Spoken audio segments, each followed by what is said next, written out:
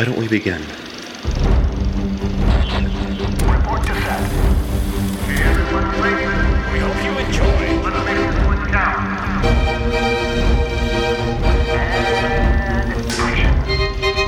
And This is Fresh Hop Cinema.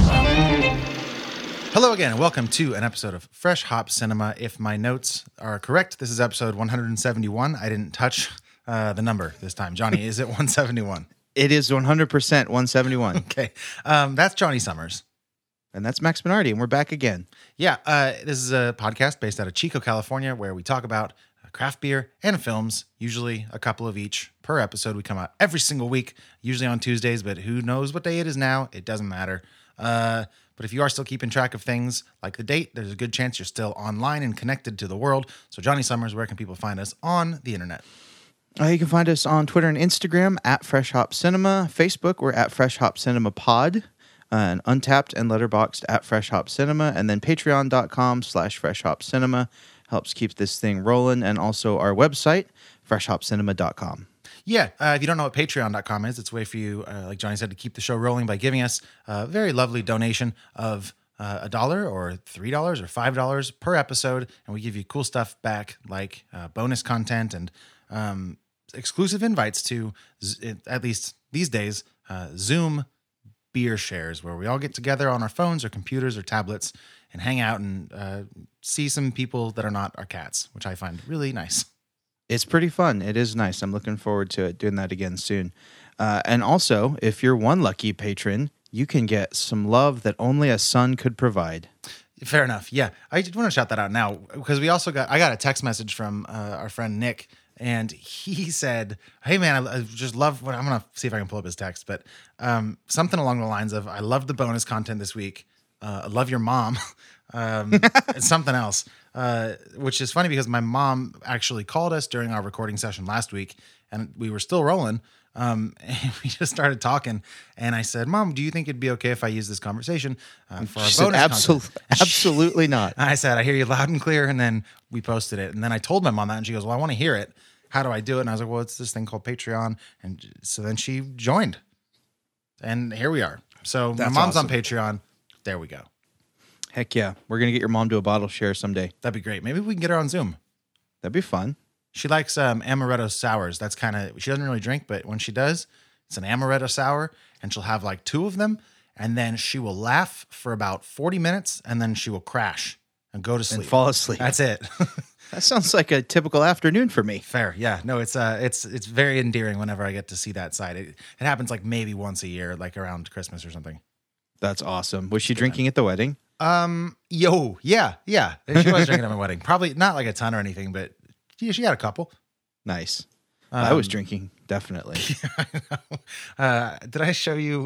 What is this? This is wedding talk. Doesn't matter. We can talk about this another time. We should get to. I want to talk about it now. Well, there's a gift that I made. One of my groomsmen, Jacob, had like spilled a beer, kind of, or he said he got bumped, but who knows, down the front of his suit, and it was captured like in like a 1 or 2 second video. Oh, shoot. And I saw it when I watched a highlight video, and I took it, I turned it into a GIF, and it's like the funniest, like he's so proud of his spill, but he's like dancing. The point is, a lot of people were drinking at the wedding. That's all I'm trying to say. That's right. That was a lot of fun. Yeah, it was a good time. Heck yeah. You want to dive Should we in? talk about what's that? You want to dive in? Yeah. Let's dive in. Okay. Talk about the first beer. I picked out beers again this week. Yeah, lead the way. Yeah. So we're doing a beer called Hop Light from a brewery called Black Project. They're a spontaneous and wild ales type brewery. They do a lot of spontaneous fermentation stuff. They're out of Denver, Colorado. I became familiar with them when I was in Denver. Their stuff was everywhere. Got to try a bunch of their stuff on tap. I didn't make it to the tap house, but definitely got these guys on my radar as soon as I tried the first thing I had from them. Sure. This beer, Hop Light, is a wheat ale with blood orange, and it's been dry hopped with Columbus cryo hops that have been cryogenically frozen, like Ted Williams. Yep. 4.5%. I don't actually know. I'm alcohol. sorry. I went to go with it, but who's Ted Williams? He's a baseball player that okay. froze himself Yeah. in the hopes that someday will like cure aging or something. Right. Yeah, he's frozen like in a vault somewhere. Yeah, great. I was like, I don't know who that is. I think it might be sports. Yep, it was Yep. sports. Okay. Yep. So yeah, 4.5% alcohol on this guy. It's a little A little light, and then 3.8% on Beer Advocate, so solid ratings. From their website, Hoplite is a new beer made using blood orange and a big dose of cryo hops, which are the concentrated lupulin of whole leaf hops, containing resins, aromatic oils that are designed to provide intense hop flavor and aroma. It's a perfect mixture of tropical fruit and hoppy dankness. The hop and fruit character in this beer melt together so perfectly it is difficult to tell which is which.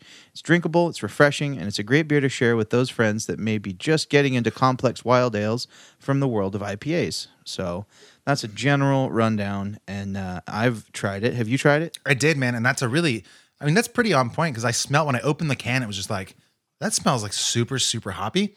Yeah. Which really kind of threw me off. And then I tasted it, and it was surprisingly bitter in a fruity way, very zesty and kind of tangy. And then it does kind of finish with almost like a hoppy sort of punch. Yeah. Very strange. I like this beer a lot. It's aggressive, but I think I like it too, man. It really is. It's aggressive, like at first. Like the first sip, it's like pointy. Yes. Like getting stabbed in the mouth. Like, oh God, what am I drinking? Yeah, totally. And then it kind of mellows out, and you almost have like a little bit of a bready malt with some hops on the finish that it finishes, leaves your mouth dry, not like the juicy finish at all. Very dry finish. I like the level of tang on this beer. It is super punchy. Like, whew. Yeah. It's I was trying to figure out if I liked the level of carbonation because I expected it to be a little bit more after I tasted it, but it's pretty mellow in that respect. There's not a whole lot of effervescence going on, which I actually think lends to sort of almost like a heaviness, and it almost makes it feel like it's higher in alcohol than 4.5%. Right. Which is it's tricking my brain into thinking like maybe this isn't super drinkable. That said, I've had 2 relatively small sips, so I'm going to obviously dive back in. But I wanted to point out the can art, and I'll talk about the second beer later, but you picked out 2 stellar cans this week. I think if people follow us on Instagram, these will be 2 of the, side by side, one of the best weeks we've had with 2 very cool cans. Yeah. Just very somehow aesthetically pleasing. This one's very simple. It's a black matte kind of wraparound label with a silver cutout of a paper airplane folded in. Just very, very simple and very elegant, I think, and it suits the style pretty well. Yeah, it looks super modern, which I like. It's just clean. It's got nice lines to it. Yeah. Very eye-catching. Like, I wanted to try this beer, and I didn't know what was in the can. So that's a good testament to a label. Is that part of the reason you picked it out? Did you know about this, or did you go in looking for this, or did you just kind of spot it? And where'd you find it, by the way? I got both our beers at SNS this week. Andy let me know that he had gotten this in. He knows that I like their beer, actually, and he mentioned liking this one quite a bit. So it's one of the more rare things. You don't really ever see their stuff in California. So yeah. I figured it would be absolutely perfect to do on the show just because I did have a little bit of a background with them, and then also just the sheer rarity. And also, I've been super into funky sour wheats. Yeah. There's a beer called Funky Mosaic from Prairie. Oh, they cool. have. Yeah. That's a great beer. Yeah, it's so good. And they have that at SNS, and it's like $3.50, $3.79 a can. Oh, wow. I'm like, every time I go in there, I bought 2 more today. 'Cause Sure. I'm like, I love that beer. It's a style that I find very approachable. It's not so astringent, and it doesn't have that gnarly acidity that I don't like in a lot of sours. Yeah. Like for me, this beer and that Funky Mosaic really hit a nice middle ground. I'm quite pleased with it. But drinking that Funky Mosaic a couple times recently made me gravitate towards this one for sure. Yeah, but it is really approachable. Like I'm still, even after a couple of drinks now, I'm still getting kind of that intense tang up front. I haven't found that really mellows out, but it doesn't leave you the same way that I don't know, the most DeGard beer would. You know what I mean? Oh yeah, my benchmark for that type of thing is like a Rare Barrel, where it's totally total enamel peeling teeth action. Yeah, I'm trying to, because I've had a few Rare Barrels, but the ones that I always think about too are like Agrestic from Firestone is another one that I think is pretty approachable. But if you're not used to the style, or even because I don't think I drink them super frequently. So even for me, Agrestic is it's a bit much. Mm-hmm. This is a very nicely balanced beer. I think the hops really balance it out pretty well. Yeah, I'm gonna agree. I really like the balance on it. It does have that punch up front, but I think it's balanced enough that it's not, it doesn't ruin the beer for me at all. It definitely, I think it enhances it a little, having that balance, because it finishes almost smooth and, like you said, hoppy. Yeah. It's a very, very unique beer, though. Well, man, you want to give me a rating for Hoplite? I have to taste it again. Okay, well, I will give you mine. Yeah, my only thing is that the reason I don't drink this style all that often is because I'm not the biggest fan of wild ales or sour beers in general. But I really like this as these beers go. This is one of the better ones I've had certainly recently. So I think I'm going to land on a solid 8 with this one. Okay. Nice. Where are you at? For me, I like this beer quite a bit. I would like to see that punch up front be mellowed out a little bit more. For me, bringing that down would just make it so much more drinkable. I have, like I said, that beer Funky Mosaic in mind. Just that's what I'm comparing it to, just because it's for me the benchmark of that style. So for me, this hits at like a 7.6. It's really good. Okay. I would start with this, but I would explore other beers in this genre. But as far as this stylistically goes, it's unique. The hops are kind of a curveball, but like it does work together. I've never had a beer like this though. So it's definitely one that like I would recommend picking up and like taking to a share, or just, if you really like sours, you should try it. I definitely think so. For sure. Just to be clear, you're not saying 7 or a 6. You're saying 7.6, yeah? Correct. Yeah. Cool. Okay. Yeah, man, I think, I'm going to keep my eyes open for some more Black Project stuff in general. Can I ask you how much this cost? $5. Yeah, that's a great price. I would have guessed a little bit higher, and I think higher would have been fair, especially with the state import thing not going on, but they're more expensive usually when they're from far away. Right. Yeah, totally. So I'm into it, man. I think that's a really, really good price. If you see Hoplite around, it's definitely, like Johnny said, here in Chico at S&S, probably several other shops. Let us know what you think. We would love to hear what your thoughts on this are. The one thing we didn't say at the top of the show is you can also email us at fhccast@gmail.com. If you have more than 280 letters, like on Twitter, you can just send us an email and we will get it that way. That's right. You can even send us a voice memo in the email if you want. Yeah, totally. You want to move into Flick Picks? Let's do it. I don't have a lot to report this week. I've been deep in Netflix. I went really hard in movies. Like I think we mentioned last week that I'd watched like 5 or 6 movies in the last week. Yes. Total opposite this week. Okay. I've just been Netflix series and stuff. So I'm going to let you take the lead on the Flick Picks, man. Okay. Well, I got really excited because I've let's see. I'm going to see my count for. I've only watched 4 since we last spoke, so not a crazy busy week, but not nothing. And only 2 of those were new movies. The one we're covering later, Extraction, and this other one that I found called Love, Wedding, Repeat. It came out this year, so I was shocked to see that and didn't know why it wasn't on my radar until I watched it, and then I was like, that's probably why. It's a rom-com that takes place at a wedding. This guy, played by Sam Claflin, his character's name is Jack. His sister's getting married, and the kind of premise of the movie is like the craziest stuff's going to happen at this wedding. You got to make sure your sister's crazy ex-boyfriend doesn't ruin it. And you got to make sure your idiot friend isn't embarrassing him. So like that kind of thing. And I just put it on at like noon on a sleepy Saturday. And my review said it's a charming little train wreck, which I think is true. Other people include Olivia Munn is in this, Eleanor Tomlinson. Other people, Joel Fry is somebody that you may have seen in a couple things that I can't think of off the top of my head, but it's got like a nice kind of goofy quality about him. He plays Jack's best friend. And it's just one of those movies that is a pretty mindless watch, and you're the whole time looking and like judging these people for the stupid things that nobody in real life would do, but they seem like they had a fun time making the movie. So it was fine for that. It was directed by a guy named Dean Craig, and I'm not going to maybe go searching out his other stuff probably. So I don't know. If you want to check out Love, Wedding, Repeat, if it sounds like it's your cup of tea, if you're looking to kind of zone out while you're doing laundry or watch a cheesy rom-com, check it out. It's on Netflix. I think it's like a solid 4 out of 10 for me, a 2 out of 5 on my Letterboxd. So, Okay. It's a movie. It's that kind of thing. Well, there's a lot of those out there, man. There's so many movies that are just there. Yes.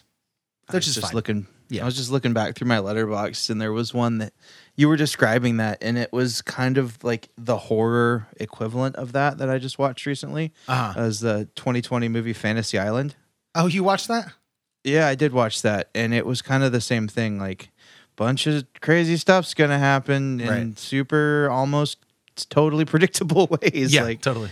okay, this is a movie that like you. Why did you make this? Like, it's just here. Yeah, people have Okay. money, so there you go. Yeah. Make a movie. Like, it did same thing. It didn't suck, but it wasn't great. It was like right in that like 3 to 4 range. Like, okay, I watched that. yeah, I watched it. Cool. But there's a lot of those. You have to watch a lot of those to find a gem. It seems like.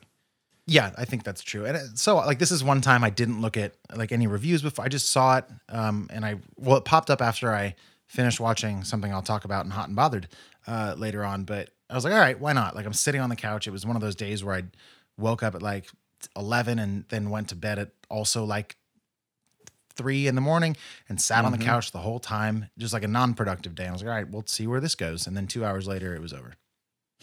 Yep. It was a way to kill 2 hours. Pretty much, man. So that's fine. Yeah.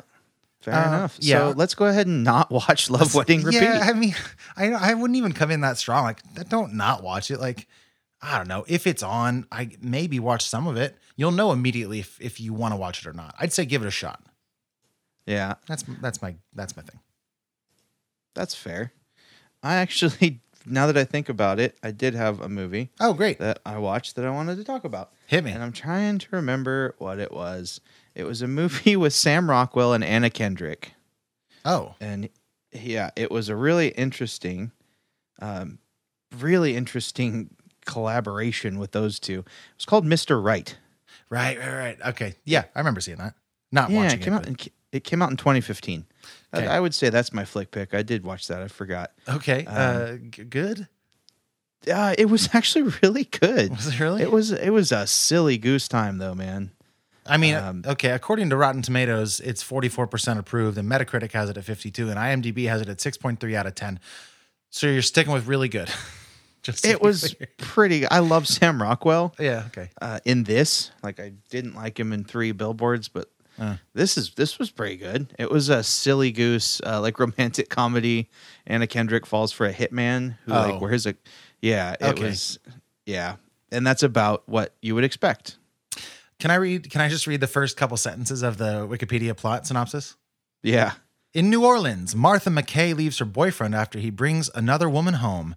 At a hotel, Francis Munch, who I guess is probably a character, confronts a woman who hired him to kill her husband and shoots her instead. I'm lost. A team of assassins prepare to kill Francis, but one operative, Hopper, stays behind and listens as Francis easily kills the others. Hopper receives a new cover identity as an FBI agent and is partnered with local police detective Gus Patrick in pursuit of Francis. Is this the right movie? Is this what you're talking about? Yep. Cool. Yeah. And Hopper is played by Tim Roth, Oh, that's fun. who is he kind of saved the movie a little bit for me. And RZA is in it. He's one of the members of the Wu-Tang Clan. He was Dope. a lot of fun in this. It was just a silly goose, like shoot 'em up, bang bang, funny romantic comedy. Just kind of weird, strange movie, but I liked it. Cool. I would say for sure watch it. It's on Netflix. Okay. Deal. Put it in your letterbox so I can stalk you and remember to watch it. Okay, I think I did. I'll double check. Cool. I don't know. I'm bad at keeping up with apps. It's like I'm busy or something. Sure. Which is, It doesn't make sense. I know. Hey, So anyways, do you think we should hop to a break real quick? let's take a break. Yeah. Cool. We'll come back and we'll drink another beer. That sounds good to me. Deal. Okay. Be right back. Hey, guess what out there in Radioland? The Handlebar, our longtime partner, is open again. They have opened up for curbside pickup every single day from noon to 8. You can call them up. You can get some booze, like a cocktail or a bottle of wine, to go with your food. All you have to do is call them. The number is 530-894-2337. Go place your order. All right. And we are back from the break, and it is time for another beer picked out by our good friend, Johnny Summers. Johnny, tell me a little bit about this, where you got it. What's the skinny, man? What's the 411? Well, It's called "She Drives a Plymouth Satellite," brewed by Fat Orange Cat Brewing Company out of East Hampton, Connecticut. It's a New England IPA, 7.5%. It's got an Untapped rating of 4.1 and a Beer Advocate rating of 92, but with only 59 ratings. That's Still, not good rating. it's good rating. Not much sample size. That's true. And as far as other information, that's all we get. That's all we need. Apparently, that's all we've been given. So yeah, it's a New England IPA, 7.5%. And we did a little bit of research because we're profesh, and figured out that this is a reference to a B-52s song called Planet Claire.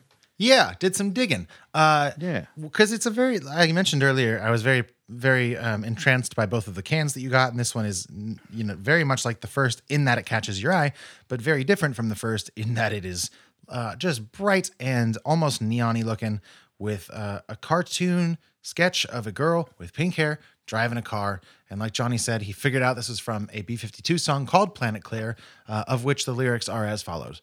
She came from Planet Claire. I knew she came from there. She drove a Plymouth Satellite, faster than the speed of light. Planet Claire has pink hair. All the trees are red. No one ever dies there. No one has a head. Some say she's from Mars or one of the 7 stars that shine after 3:30 in the morning. Well, she isn't. She came from Planet Claire. She came from Planet Claire. She came from Planet Claire. And that's the whole song. That's the whole song. I love it. We noticed that the first line of the second stanza starts with Planet Claire has pink. Oh, it says pink air, my man. Oh, it does. We made a mistake.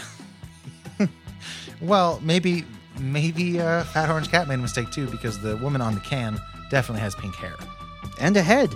I'm going to say that this is actually a typo because there's no way. Well, maybe they have pink hair. Who knows? Well, because it is talking about the planet. That's Planet true. Claire has pink air. Yeah. All the trees are red. No one ever dies there, and no one has a head. I don't know if we're going to be able to figure out the meanings of a B-52 song. I mean, many more drugs and maybe jump back in time like 50 years. And a rock lobster. The other thing I wanted to point out is that this beer is not called She Drove a Plymouth Satellite, as stated in the song. This is She Drives a Plymouth Satellite. My guess is that is to avoid copyright infringement. So very well played, Fat Orange Cat. I commend you.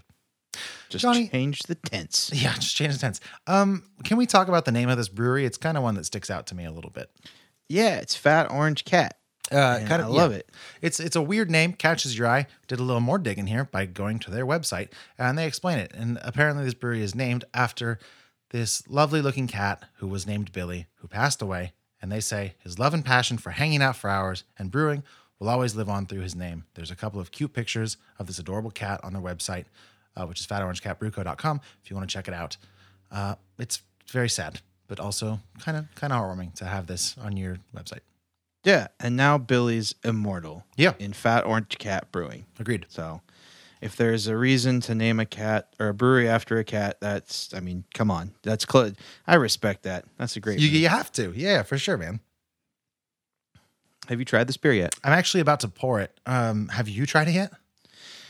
I have. All right, take the wheel. Don't say it like that. I've All tried right, it. well, hit me. It's the liquid equivalent of that movie about weddings that you watched. Oh, Love Wedding Repeat? yeah. It's- Okay. Yep. It's I got you. there. It was there in October also, for what it's worth, of last year. Is this that old? It is that old. Yeah, this is October of 2019. So I'm going to give it a pass. I will also give you a pass, only because you've given me many passes for the same transgression in the past. Yeah, I thought it was new. Yeah, I mean, I've never seen it. Man, that sucks. Yeah, it's a bummer. Though I'd be almost curious if part of the reason we're just getting this is because of their sort of weird distribution situation. Yeah, possibly. Could you tell me about that? Maybe, I guess. I'd be so honored. Where would I read about that? Oh, I thought you had it in front of you. I have it in front of No. me if you want me to. Yes, do it. Okay. We're bad at improv. Well, let me tell you about their strange distribution situation. Yeah. Basically, I'll just read this from their website instead of trying to summarize. It's just a few sentences, but they say Fat Orange Cat Brew Co. is a small seasonal homestead brewery, open for tastings and growler sales August 13th, 2016, out of their barn. We specialize in extremely high quality small batch recipes and are making every effort to support and promote local agriculture. They go on to talk a little bit more, and then they say for their large batch beer, they are a member of a collective called 12% Beer Project. This, quote, enables us to use our small brew system here on site as a beer test kitchen, constantly offering new beers. We partner and contract to brew on a large scale with 12%, enabling us to brew and distribute on a much larger scale while maintaining the small and intimate experience here at the brewery. So my maybe devil's advocate here is that this got distro late. Again, they're coming from Connecticut. I don't know where 12% is based out of, but it's not here. So, I mean, there's a chance this got mixed up in the batch and there's like, all right, this is probably a new beer. Send it out to all of our people. And now we have it. Yeah, that's possible. It just seems like a nice loophole. I'd like to believe that's what happened rather than, you can't send out, what month is it? It's April. You can't send out 6-month-old beer. That's not good. Yeah, not ideal. Well, I haven't even tried it now. I poured it and then you gave me the, yeah, I tried it. Yeah, it sucks because, now that I know it's old, I'm like, yep, that actually makes a lot of sense. I've bonded with this cat, man. I can't not try it. I mean, it's drinkable. Okay. It's not ideal. I think that's really what it is. It's gotten a little sweet, a little cardboardy, a little stale. Overall, unimpressive, but I think that's probably because it's 6 months old. Yeah, I think I agree. You can almost taste kind of what this beer might have been. There is a lot of like a lot of tropical sort of zestiness up front that does sort of inevitably give way to the more cardboardy kind of old taste that you get after it sort of leaves your mouth for a second or two. So that's it's a bummer. Yeah. Historically speaking, New England IPAs are usually only good for like 8 weeks. I mean, that's pretty snobby, man. I'll drink it up to 3 months. I mean, I'm gonna drink this, but I'll buy something up to 3 months. Yeah. But you're totally right. They're much better within like the first, I'd say you notice it falling off after about a month. Yeah. Or I think you're right. Rather. Yep. And then I don't really notice a change between 2 and 3. Yeah. And then like 3 to 6. That's the danger zone, if you'll indulge me with that turn of phrase. Yeah. Yeah. And like a couple other websites I've been looking at just because, I mean, looking at stuff like we know what we know, but also just to like verify, for everything I've seen, a lot of New England IPAs and most regular IPAs, 3 months is the absolute max. Yeah. I think, yeah. So I might let Andy replace these beers with some for the show next week. Oh, you redeem gracious himself. sir. Wow. How kind of you. Yeah. And also I'm going to gently be like, bruh, this is 6 months old, bruh. Yeah. I think we'll reach out to the brewery too. And if they get back to us by next week, we'll hopefully have some comment on this because it seems like it could have been a good beer. I mean, you mentioned that there's only 59, I think you said, on Beer Advocate, but that's still 59 people that rated it in the 90s, which is pretty world class. So I'd like to try this fresh. Totally. I think I agree. Until then, we have to rate it with a pretty firm asterisk. Shit. Yeah, we do. Yeah, that's dealing. fair. Yeah. So with an asterisk, what do you give this? I took my third drink. I'm gonna, 4. We get a 4. Yeah. Yeah. Mm-hmm. What about you? It's like a 3.4. Okay. That's real low. It's not good. Yeah, that's all right. Well, that is for now, maybe to be revisited in the future. She drives a Plymouth Satellite from Fat Orange Cat Brewing Co. Stick around for an update on that, maybe in a week or two. In the meantime, Johnny, I say we start talking about our movie of the week, which is called Extraction. Would you mind if I played everybody a sweet little trailer? Play it.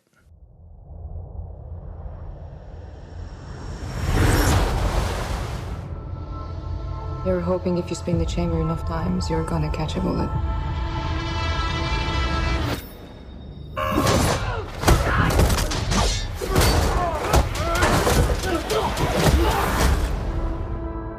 It's just easy that way.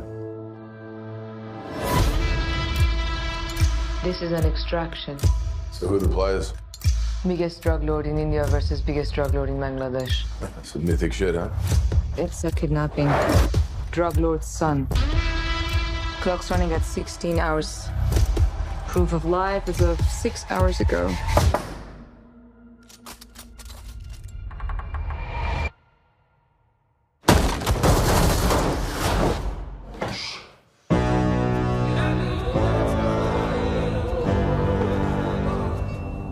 You want to survive, you do exactly as I say. Who are you? Name?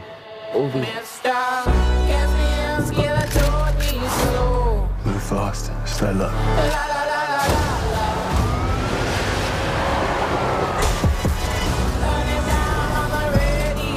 Something's wrong. The city's on lockdown. Yeah, no shit! The job is fucked, Tyler. Tyler. Just find my money. That kid is a walking corpse, and there's no way to protect him. You have a family. Yeah, son. He died a few years ago. The best thing you could do for that kid would be to put a bullet in his brain. We can send a chopper and get you out. But you gotta leave the kid behind. Are you going to leave me in the street? I'll get you home.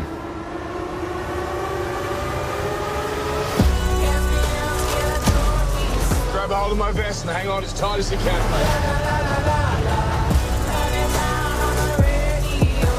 Kid, you trust me? No. Good.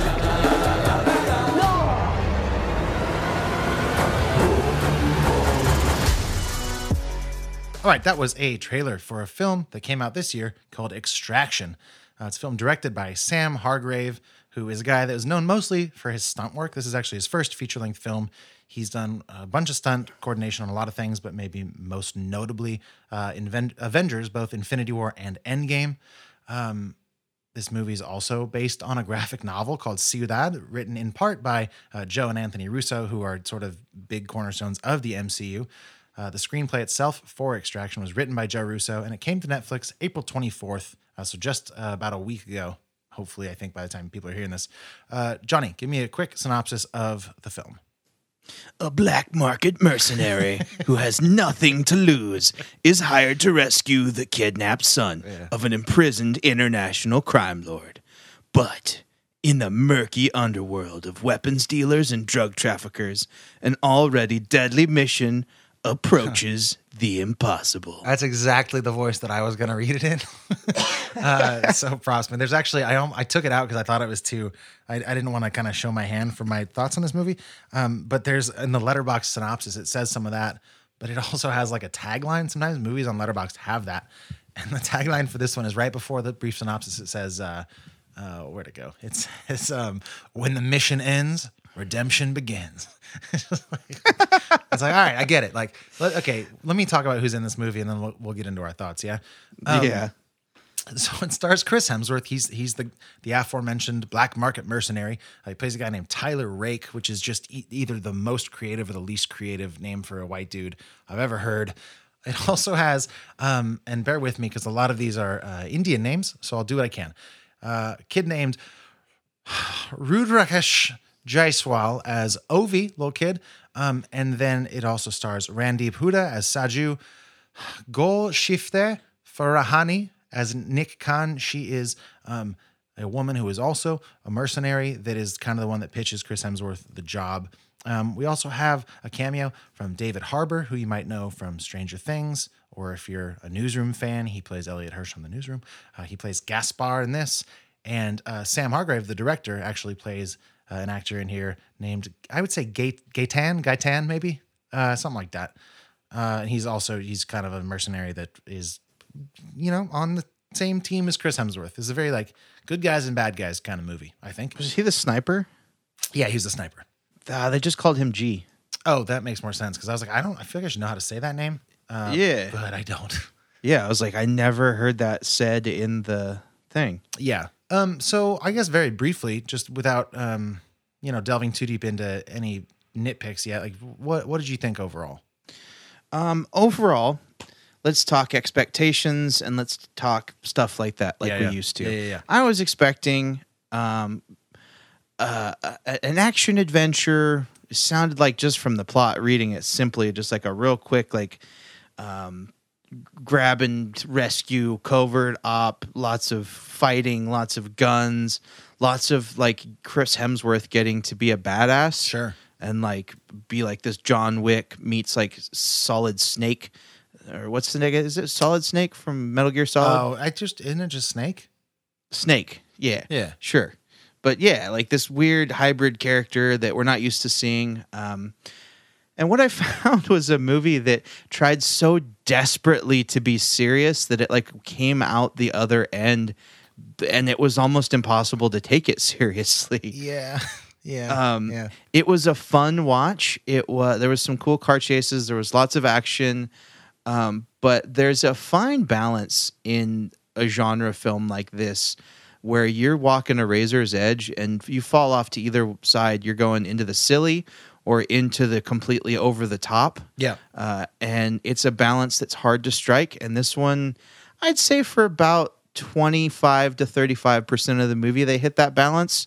The rest of the time, it was just like, what is going on? This is insane. But it was fun to watch. It was entertaining. It was not something to be taken too seriously. But overall, I had a good time watching it. I think it lived up to my low to mediocre expectations. It's always fun getting to look at Chris Hemsworth. That's just a factor that you can't dissuade, that like he's just ruggedly handsome and enjoyable to look at. That's fair. So him all geared up in technical like SWAT team gear, being all sweaty and just like beating people up, like, yeah, all right, I'm into this. Yeah, I mean, like, I had a similar experience. I didn't go in with super high expectations or anything. I didn't necessarily know that this was a movie directed by a stuntman turned director, or I might have sort of known what to expect a little bit more. This is most maybe modernly in the vein of a Chad Stahelski, John Wick situation. But again, I think the difference is, like you said, for maybe the first 30, I might be being generous, like 30% of the movie, it kind of knows what it is. Like it's a fun, I mean, a little bit kind of action porny thing where Chris Hemsworth fights, nameless like goons and has to get this kid, and that's fun. There's a particular like 10-minute long shot scene that I thought was very, very well done, very cool. You could tell the people behind the camera knew what they were doing when they made it, but slowly but surely it does sort of degrade into something that becomes rather tiring, and then tries to kind of pepper in like a moral compass. And it's just not a movie, nor any of the characters in it, people that like ever are given anything to justify having that type of emotional weight kind of stapled to the back of it. It was, I don't know, man. It left me wanting for sure. Definitely.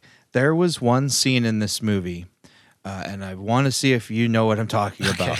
It was so out of place. Oh, yeah.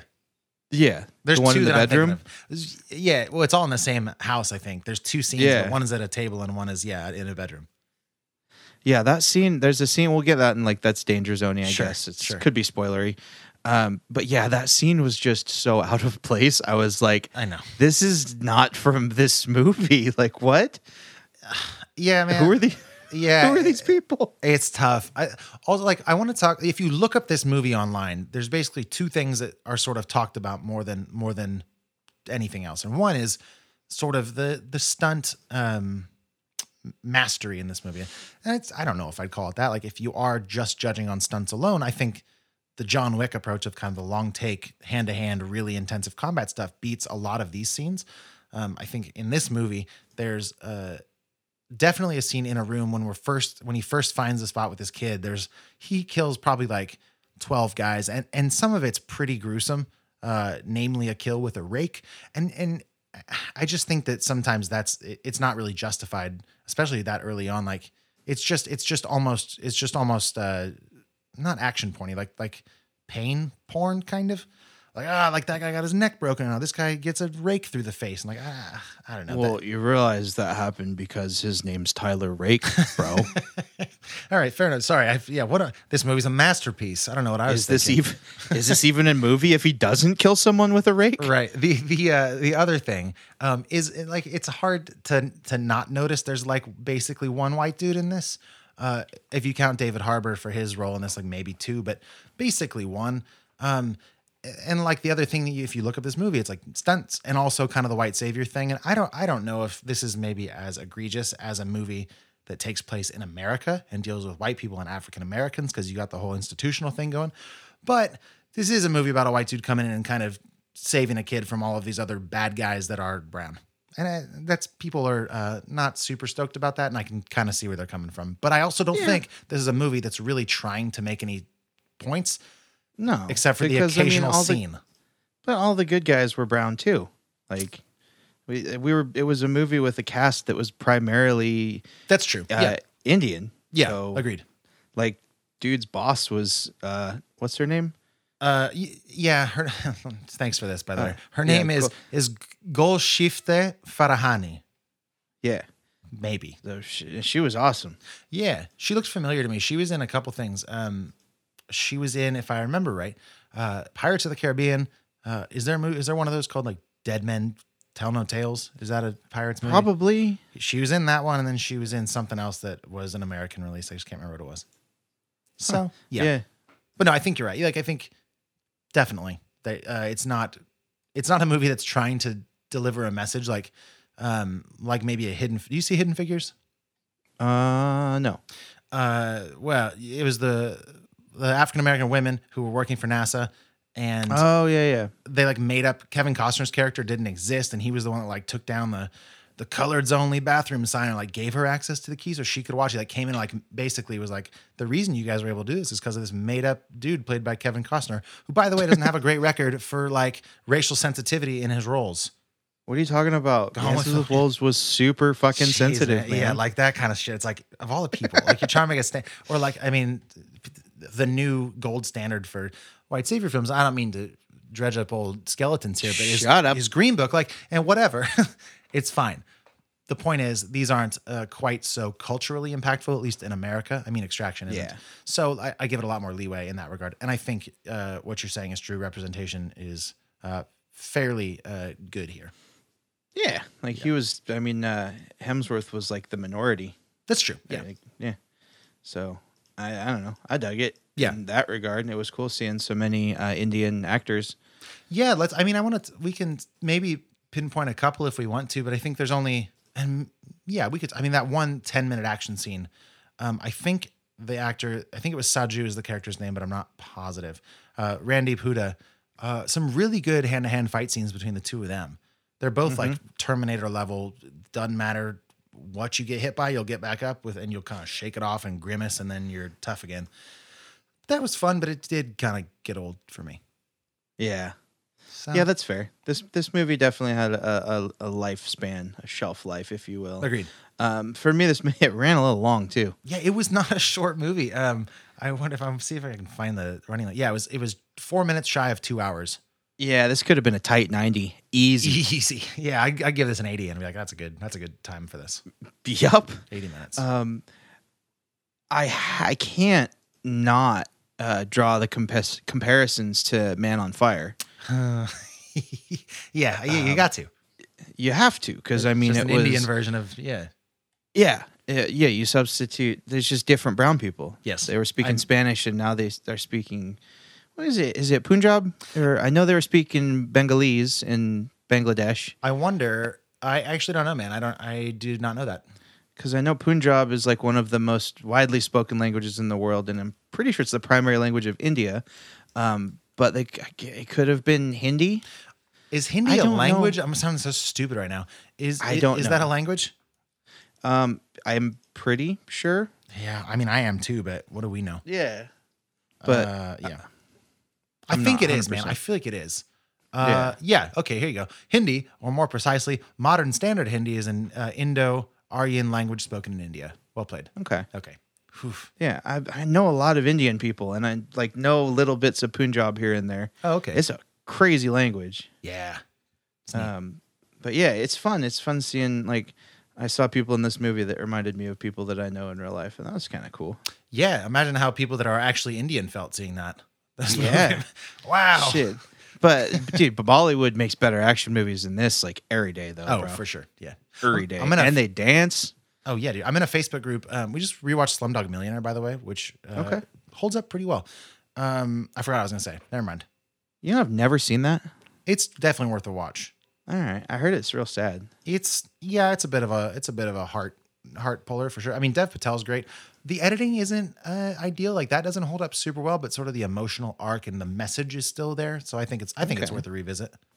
Yeah, like that one and like Boy in the Striped Pajamas came out at like the same time. Jeez. And both of those movies, I was like, I don't need this right now. Yeah. Like, I could just be sad, but I'm gonna not to for now. I think that's a good move. Yeah, Boy in the Striped Pajamas is like next level. I haven't seen it since I was a kid, and if I revisit it, I think I'll have a little bit more of an objective view. But I do remember it being like, all right, this is sad very intensely, and that's all I remember. Yeah. Like I feel like if I watch that now, I would just uncontrollably weep. Yeah, that's probably accurate. So yeah, I'm gonna not. But yeah, this was essentially, like I was saying, just a slightly different, not as good take on Man on Fire. You know, I don't actually know that I've seen Man on Fire. Bruh. Who's in it? It's so good. Denzel. It is Denzel, huh? Yes, he's so savage in All that right. movie. Cool. That's a must watch. All like right. for sure. If you even had any inkling of an interest in the rough plot of this one, you'll love Man on Fire. All right, I'll put it on my list right now. Also, fun tie-in, Slumdog Millionaire. A gal who was in that movie is also in Love, Wedding, Repeat, whatever that movie was called. I talked about I earlier. thought you were gonna say just Cheese and Love. No, she's in love with a stripper. No, I'm so happy for her. Yeah, no, so yeah, that's just a weird tie-in. That is, man. I would say between Slumdog and Love, Wedding, Repeat, you should definitely watch Love, Wedding, Repeat. Fair enough. Yeah, don't do that. What do you want to do? What do you want to talk about on this movie? I don't think we have anything else to talk about. Let's rate it, man. I mean, unless you wanted to go over it anymore, I think our feelings on it have been made pretty clear. Yeah, I think so. The last thing I wanted to say is there is a lot online about kind of this action scene, like the really long one. And I found a video earlier today. It's about a 30-minute thing with interviews and sort of behind the scenes stuff. It's on arstechnica.com. It's called How Netflix's Extraction Engineered a 12-minute one-shot action sequence. And it's worth a watch. So if you do like this movie or like that sequence, I think you might find this interesting. And we can post it somewhere if we remember to do that. Yeah, totally. Okay. But no, man, why don't you go first? What do you think out of 10? Out of 10, this movie for me is a 5.3. Oh, above 5. All right. Yeah, it was like watchable. It wasn't awful. I didn't hate it. It just wasn't that good, and that's fine. Yeah, mine's a 5 flat. You know, Well, there you same go. reasons. It's, Yeah. probably not going to watch it again. No. Okay, that is for now our thoughts on Extraction. We'll revisit it in the Danger Zone, but first I want to talk about, my friend, where we've been hanging out, probably at home, but what we've been doing, and let's get into Hot and Bothered. What do you think? Yeah, let's do it. Let's do my bothered first. Let's get it out of the way. Sure. I'm just seeing it on our notes, and I have to know what that means. Eggo cereal. Yeah, please elaborate.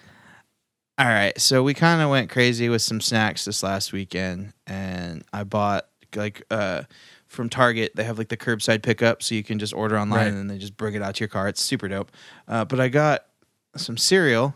Shalina got a box of Cinema's Toast Crunch, and I wanted my favorite cereal from childhood, Waffle Crisp. Oh, sure. So good, and they don't have it anymore. What they do have is a cereal called Eggo cereal. It's from the same people that make the waffles, which is, I believe, the Kellogg company owns Eggo. Sounds right. So, all things considered, it was a tasty treat. I didn't have any until Sunday. I had some Sunday night for dinner, like an adult. And that is the reason we have found out with further testing why I got food poisoning on like Sunday night and Monday midday till like midday. From Eggo cereal? There's something in it that is just absolutely like swallowing razor blades. Wow. Wait, Dude. swallowing them? Like when you were eating it, you were like, I don't like this, but I'm going to finish it. No, it was delicious and it went down good, but like your insides, it just like, it's like there's a little blender, like a tornado of steak knives working its way through your stomach. Worst, like just awful like food poisoning, stomach cramps, everything you can imagine. Wow. Yeah, it was absurd. I'm like, what is happening? I was like, did I eat bad sushi that I forgot about? No, I didn't leave the house. What the hell? And it turns out, because Shalina had some the next day, I'm like, we ate all the same stuff. If you're going to eat that, it's at your own risk, because I'm pretty sure that's what did it. It's the only thing different that we ate. And then we had all the same stuff. And then she had like a few handfuls just dry to snack on. And this morning she woke up sicker than a dog. Yeah, that sucks, man. I'm like, boom, it's a cereal. So don't eat Eggo cereal. Firm stance, thumbs down, 0 out of 0 for Eggo cereal. Well, this is the second bad mark on the Kellogg's Eggo company's record. If I may be so bold as to jog my memory from 2016, the Eggo waffles were recalled, the Nutri-Grain ones, due to listeria concerns. Maybe you guys don't know what listeria is, but I sure do. I know it off the top of my head, and I'm not reading anything. But Kellogg's voluntarily recalled 10,000, I think it was, cases of Eggo Nutri-Grain whole wheat waffles amidst concerns that they could be contaminated with listeria. Listeria can cause serious food poisoning symptoms like fever, vomiting, and diarrhea. Johnny, did you have fever, vomiting, and diarrhea? At the same time, I had all three. Maybe that's enough for Eggos then. I think they had their chance. I think I'm done with them. Yeah, I think that's a good call, man. Bruh. Yeah, no, I'm good. It was like you think of an enjoyable sugar cereal treat from your childhood. You don't think about being doubled over in pain. No, you don't. No. No. So, yeah, that's why we didn't record yesterday. Yeah. And that has been the most bothersome thing I've encountered this week. Fair enough. I think Mother that's of fair God. enough. Well, what's got you hot, man? Besides your fever. Besides my fever, first of all, quick shout out. Today is my mom's 70th birthday. 2 mom shout outs in one episode? Yeah, boy. That's tight. So that's got me hot. I'm stoked. I went up and saw her this morning, took her some presents, so that was cool. Nice, man. It's the big 7-0. Shout out to the moms. Yeah. But what's really got me hot this week is Tales from the Loop. Okay.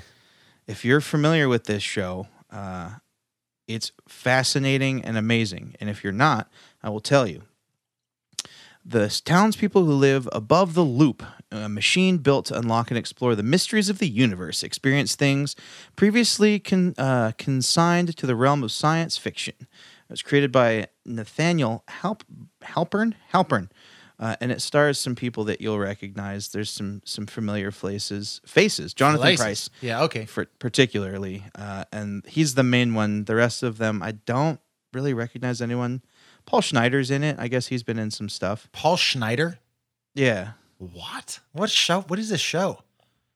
It's called From the Loop. But what is it? Am I thinking of the right guy? Paul Schneider? Like the Adam Sandler guy? No, that's Rob Schneider. My bad. Yeah. Okay. You're thinking of Rob Schneider. Man, I was like, what? What is this? No. Okay, cool. Yeah. So this is a surreal, almost dystopian alternate reality where the people in this town and their lives are integrated seamlessly with like elements of science fiction. It's you kind of have to suspend your disbelief not only in like everything, laws of physics and all that, but also like just yes, we know that Black Mirror exists. No, don't compare it to this. I was It's about like to its say it own too. thing. Yeah, okay. Yeah, it's actually based on art. It's based on a series of paintings, which was a narrative art book, which this is what caught my eye. I checked out some of this dude's art, and I'm like, they made a series about this? This is crazy. Oh, yeah. Yeah, the artist named Simon Stalenhag. Perfect. He is very Swedish, and he had a narrative art book based, basically, same title, and they based a lot of the visuals and a lot of the weird stuff in this series on his art. That's And great. This movie this series, I should say, watches like somewhere between an abstract episode of Black Mirror meets Stranger Things meets fine art. Mm-hmm. Like, there's so many amazing shots in this show, like that are just absolutely gorgeous to look at. And I can't say enough about the score. I'm so obsessed with the overall feel of this show. It's got this like ambient classical piano vibe throughout most of the show. And it's all very reminiscent of like Beethoven's sonata series. He did like a ton of sonatas, more than just Moonlight. I don't remember how many. I've listened to them all, but there's a ton. But it's very like melodic, slow piano that just adds to this vibe of like you're watching more moving art than like a show. It's some fascinating stuff, and they get into some interesting moral dilemmas and stuff in the second episode. Overall, it's a really fascinating watch with some stunning visuals and some amazing sound design. And I would highly recommend it if you have all the time in the world to kill like we do. Yeah, where can I find it? It's on Amazon Prime. It's an Amazon Prime original. Oh, great, man. Yeah, the composer you're talking about is named Philip Glass. I guess this is his first time recording music for television, but he's got a very, very long history of working in movies. I'm just scanning very briefly, and I don't see anything that's jumping out to me right away, but I'm also scanning very fast. But I will also say that the first sentence of his wiki page says, Philip Glass is an American composer and pianist. He's widely regarded as one of the most influential composers of the late 20th century. Okay. So, I think you're on the right track. You got a good ear, man. Nice. Thank you. I loved it. Like, I was just enjoying listening to it. There was so much, man. Yeah, I'll check it out. You should check it out. It's really fun to just sit back with a cocktail and kind of just like let that show happen to you. Deal. That sounds great. Yeah, it's an interesting experience. Speaking of shows that are new, or at least new to myself, I have two that I watched on Netflix this week, and I want to shout them both out. One is a little bit higher brow than the other, so I'll start with the low brow one. I'm not a big guy on reality TV. I don't ever really go in for it, but I saw something advertised to me, which then later transitioned me into Love, Wedding, Repeat. But it's a series called Too Hot to Handle, and it's on Netflix, and it's one of those shows where there's a narrative voice being like, all right, this week on the show, we've got 12 single, horny people from Tinder coming to spend a magical summer in paradise, and will they find love, and that kind of thing. Yeah. But the twist is that within 12 hours of arriving, I think they get a 12-hour countdown, they are explained to by this sort of like air freshener looking Alexa type thing that starting now, you get no physical contact with any of these very attractive people that have all conglomerated here to have sex with each other. The reason you aren't going to do that, you saying this like, I'm going to talk to you in a second. I feel like you know what this is. The reason you're doing this is because there's a cash prize, but every time you break a rule, you lose money. And it's like an 8-show thing. They're like 40-minute episodes. And the goal is, at least the way that it's pitched, is that hopefully by abstaining from these very sort of surface level sexual interactions, these people who otherwise have had no hope in doing this will establish some meaningful relationships with people in the world. Okay. And like, it's still kind of reality TV-ish. There's like clearly drama and the cameras are into that. And it's like, oh, she's being a bitch and everybody's being a bitch to each other. And that's fine, whatever. But I think it does kind of end in like a nice sort of uptick. And it was a good, I binged it all in like 2 days. I'm like, this is a great way to take my mind off of everything. I get why people like reality TV. It's just a lot of it is so, I think, horrible. It makes you a worse person. I think this one is okay. Really? And that's Too Hot to Handle on Netflix. Because I saw the trailer for it and it looked like an absolute plate of steaming garbage. It basically is, but it's like a plate of steaming broccoli, Okay. Like maybe broccoli's too generous. Like Brussels sprouts. Yeah. Like bacon and Brussels sprouts. Like there's a lot of bad stuff in there, but there's nuggets of nutrition, I think. Okay. All right. It basically looked like, the trailer looked like softcore porn. It's actually, so there's no, and I was surprised by this too, because it's rated TVMA, so maybe not to watch the kids, but there's no nudity at all. It's just mostly like horny guys and girls like talking explicitly about what they would do to each other if they could. And then like this air freshener being like, don't do that, you lose money. Stop. Oh, you did it. Okay. Don't do it again. Okay. Well, next time then. And whatever. So it's just a show about horny, frustrated models trying, or not even trying, having somebody else try to make them better. And it's fine. It's the other cool thing is like the narrator actively makes fun of these people, at least at first, by like calling them like reality show star wannabes or like, and it's like, yes, finally somebody's taking jabs at like Instagram influencers on a major platform. It was very nice for me to hear that. It was very rewarding because I'm always like talking crap about it. I was like, this doesn't matter. And then for a show to be like, this doesn't matter. I was like, good. Thank you, show. Yeah. Seriously. On the, All right. yeah, go ahead. I was going to say, I may or may not watch that. I probably won't, but That's it sounds fine. interesting. What you should watch, if I may. Did anyone ever change? Yes. Yeah? Yes. At least the show would have you believe. Who knows what happens when they go back to their houses. Right? But I don't know. I like to think that some people did. All right. Fair enough. On the flip side of this nutritional garbage plate is another Netflix thing. It's a 3-episode installment of an improv show called Middleditch and Schwartz. And it's if you don't know these guys, you probably do. Is the short way to explain this. You've seen them around. They're hilarious. They're both people that I could probably list things they've been in, but if you see their face, you'd be like, oh yeah, that guy. And it's these two guys, and they've been doing this improv show, touring around, and they recorded 3 of them. And they're the funny. I've laughed out loud so much in every single one. I can't get enough. And I've already digested all 3. I'll probably go back and watch them again. They're so good at playing off each other. It's disgustingly funny. They're so good. I didn't find it massively bingeable. How long did you watch all one?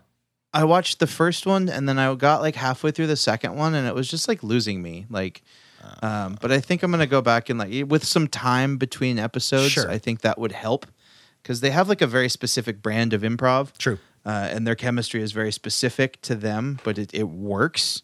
So I'm going to advocate this show as well. I would just, with the caveat of maybe space out the episodes. Yeah, we didn't watch them back to back. I guess that's worth noting. But the reason I didn't is because I was like, I want to save some of this for when I really want to laugh. Yeah, the first one was real funny. Yeah. I mean, I'm a ghost. Woo! Yeah, I mean, it's so because if you've ever seen improv, usually it starts off with the people on stage asking somebody in the audience like for a prompt. And in this case, they always ask like, "What's something coming up that you're either looking forward to or dreading?" And the one that you're talking about, they talk about. I think it's a wedding that's coming up. And they interview the guy that says, "And all right, well, who's in the wedding? What's your role like?" And they build an entire sketch around it basically, and it's all done on the fly. If you don't know what improv means, that's what it means. And I just think it's golden, man. And they keep the last one had me busting up last night. It was so good. Gianna and I watched all 3 of them. We were getting mad at each other if we even suggested watching it without the other person. So maybe it's not for everybody, but definitely I'd say, yeah, like what you're saying, give it a little room to breathe. Yeah, because I'm ready to I watched the first one last night and some of the second one, and I'd be ready to like start that second one over again. I think you should go to the third one next. Yeah? Yeah, and then go back to the second one. Fair enough. Okay, very quickly, I got 2 more things to touch on. I got a new lens, an attachable lens for my phone. It's a wide angle lens, so when I am recording music stuff, video You stuff, can fit your whole I can fit all the walls of the room. No, it gets like a really, really, really wide angle. So like in the past couple of weeks, I've had to sort of shove my phone in the far corner of the room and back up almost to the other side of the room to get kind of the shot that I want. And now I have a lot more freedom in a director of photography kind of way. Well, that's cool because I know you've been cranking out some musical content. Yeah, well, I've been waiting till I got this lens to crank out my most important one. Yeah, which is for you. Yes. So I'll probably do that this week. Probably before I do what I'm doing this weekend, which is a musical project that I'm not going to talk about too much now, except that I'm very excited for it. And this time when we talk next week, or when we talk this time next week, rather, hopefully I'll have something to show for it, and I will share that with everybody then. But I'm very stoked to collaborate with some people musically for the first time, almost the first time in this quarantine. Oh, shit. Are you dropping some new music on us, fam? It's not original. Well, I might do an original thing, but nothing crazy new. Mostly a couple cover songs and maybe an original or 2. There you go. I like your original music. You should do more Thanks, of it. man. I've been trying to get in that headspace too. Thank you. Mm-hmm. Anything else in Hot and Bothered you want to touch on? No, I think that's it, man. We touched on so much. Yes. My fingies are sore from all the just touching. all the touching. All right. Well, let's jump into the Danger Zone. We're gonna jump into that. We're gonna spoil the film Extraction, which again is on Netflix. If you have just under 2 hours and you feel like watching it, go do it before we spoil it. If you don't care, don't worry about it because we're gonna jump in. Johnny, anything to say before we jump into the Danger Zone? You've been warned. All right, here we go. Danger zone. Danger zone. Danger zone. Danger zone. Danger zone. Danger zone. And it is the Danger Zone, everybody. Welcome. Welcome to it. Welcome. So, should we run through the plot really quickly so people know what we're talking about, or do you just want to kind of tear it? Yeah, it was the same plot as Man on Fire. Right. There you go. I did it. But for people like me that haven't seen Man on Fire. Okay. Yeah. A bad person's child is kidnapped. Sure. We find out pretty quickly that this person's in prison and his son's being basically guarded at his house, and the kid likes to run away and go do kid stuff and ends up getting kidnapped, and then they have to call in Chris Hemsworth, who played Tyler Rake, who is the fearless black market mercenary. And he basically goes on a quest to, as the title might indicate, extract the young boy from his captivity through much peril and violence and bullets and car crashes and helicopter crashes and boat crashes and van crashes, and I think there was a goat crash at some point. Probably. I don't remember. Yeah, for sure. Yeah, somebody got headbutted by a goat at some point. Two things really quickly. I've just now, for the first time in my life, and we don't have to dwell on this, connected the fact that kidnapping has the word kid in it because it's often children that are kidnapped. I'd never even considered that word was dedicated to children. So, Really? Yep. When you said a kid was kidnapped, I was like, oh my God, that's so crazy. It's in the word. And I was like, oh, that's probably why the word exists. Whoa. It's a word to describe the napping of kids. Yep. So we're going to move on from that. I wanted to mention that. I like that. Secondly, I picture this movie being even better if at the end, Chris Hemsworth wakes up and staring at him across from the table is Leonardo DiCaprio. And he says, you've passed the first test. The next test is Inception. And it's like a prequel to Inception. And then in the sequel to Inception, there's these two guys, Leo and Chris, doing all sorts of dream shit.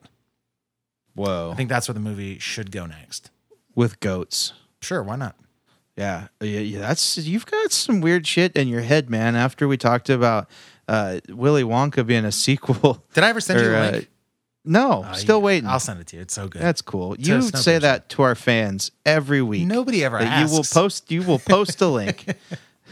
And nobody cares. Never happens. It doesn't matter, man. You don't use your own Twitter. Just post it to there. Yeah, that's true. Or the Facebook Twitter, podcast Twitter. Yeah, right. Facebook, Twitter, Instagram. I don't know.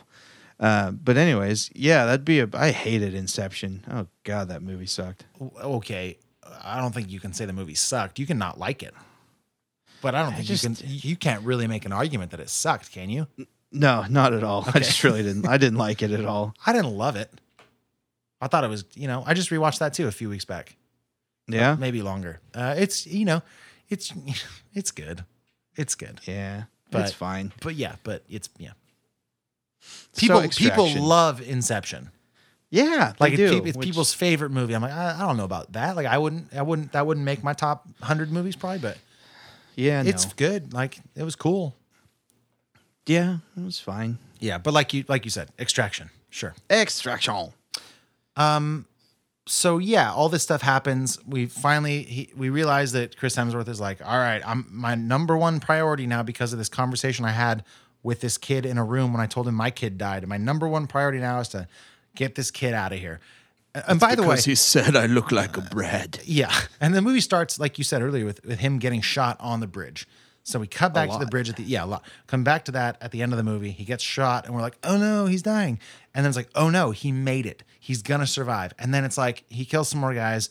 Then he gets shot again. And then whatever. And that's the movie. He can't die and then he dies. Blasted in the neck. By that kid who wanted to, really hated him a lot. What was that kid's name? I don't know. I can't remember. That was weird. Little Jimmy Nine Fingers. Sure. Yeah.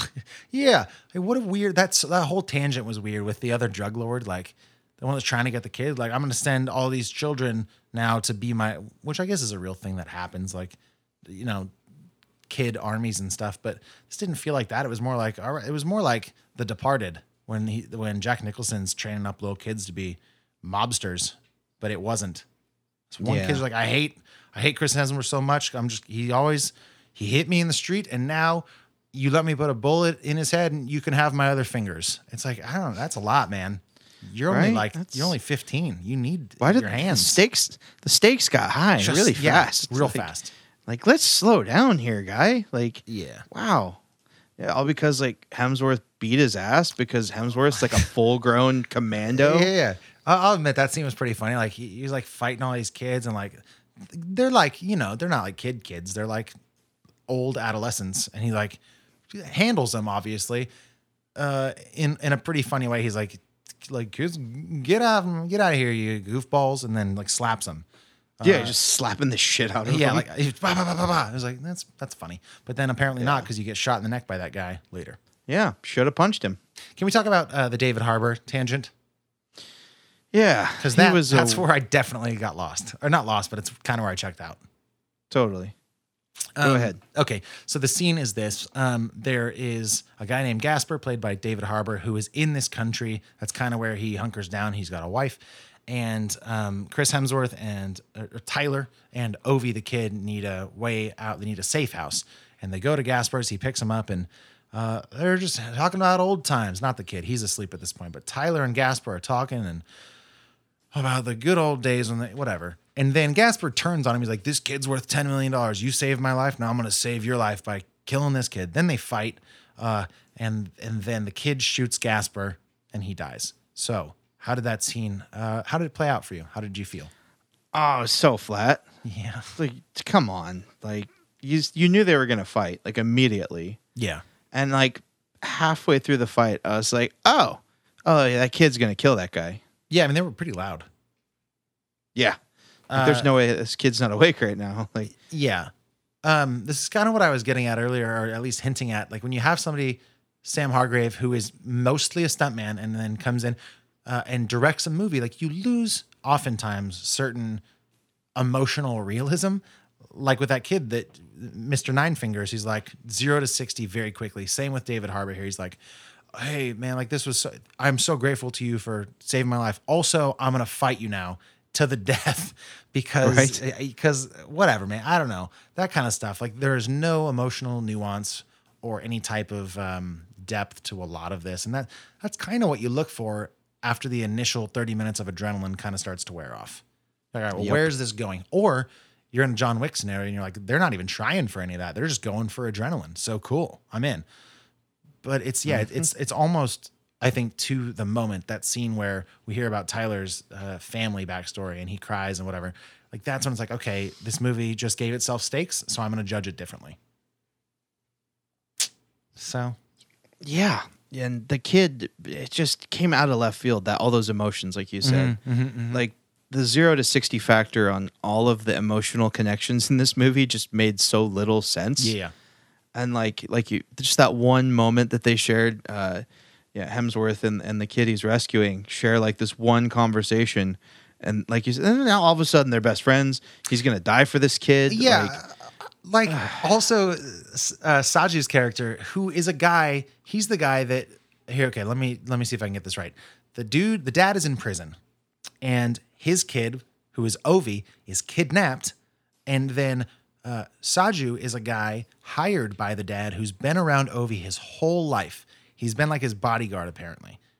And they both get shot, Saju and Tyler at the end. And Kid walks past Saju, a guy who he's known forever, and is more attached to Chris Hemsworth dying. And that was like, what? I don't get it. I don't get it. I don't either. It's And, fine. yeah, that whole little subplot of Chris Hemsworth being like this troubled man was just like, all right. I know. He can't just be a commando. Like he's got to have like a dead kid too to give him more quote unquote depth. Oh, well, interesting choice of words, because at the beginning of the movie, he jumps off a big cliff into water. And whoa, speaking of depth, he sinks to the bottom and is like, we're like, whoa, are you going to not come up for air? Yeah. That establishes, my friend, if you don't know anything about cinema, that he is troubled and contemplating this being the end of the road. It's like Chekhov's daddy issues. Something like that. Yeah. Although he doesn't drown at the end, so it's not a perfect comparison. Although he did. Drown in his blood. Well, no, because he was still alive and he did like the scuba diver. Oh, back. you're right. You're right.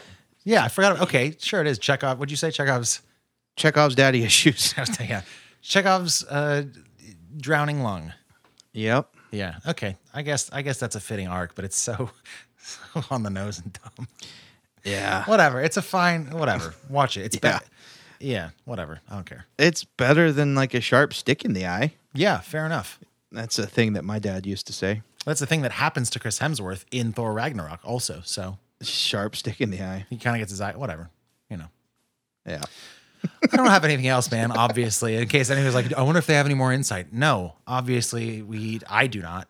I mean, we have tons, but not about this. No, I say we save it for bonus content on Patreon, where you can find us for all sorts of stuff if you give us money.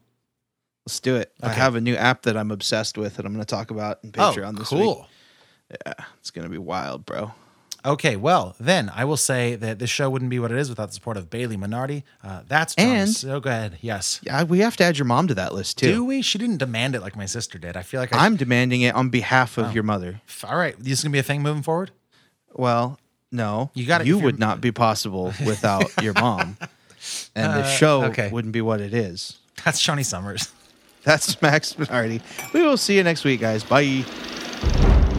Report to set. Everyone ready? We hope you enjoy. Let's make this one count. And action. This is Fresh Hop Cinema.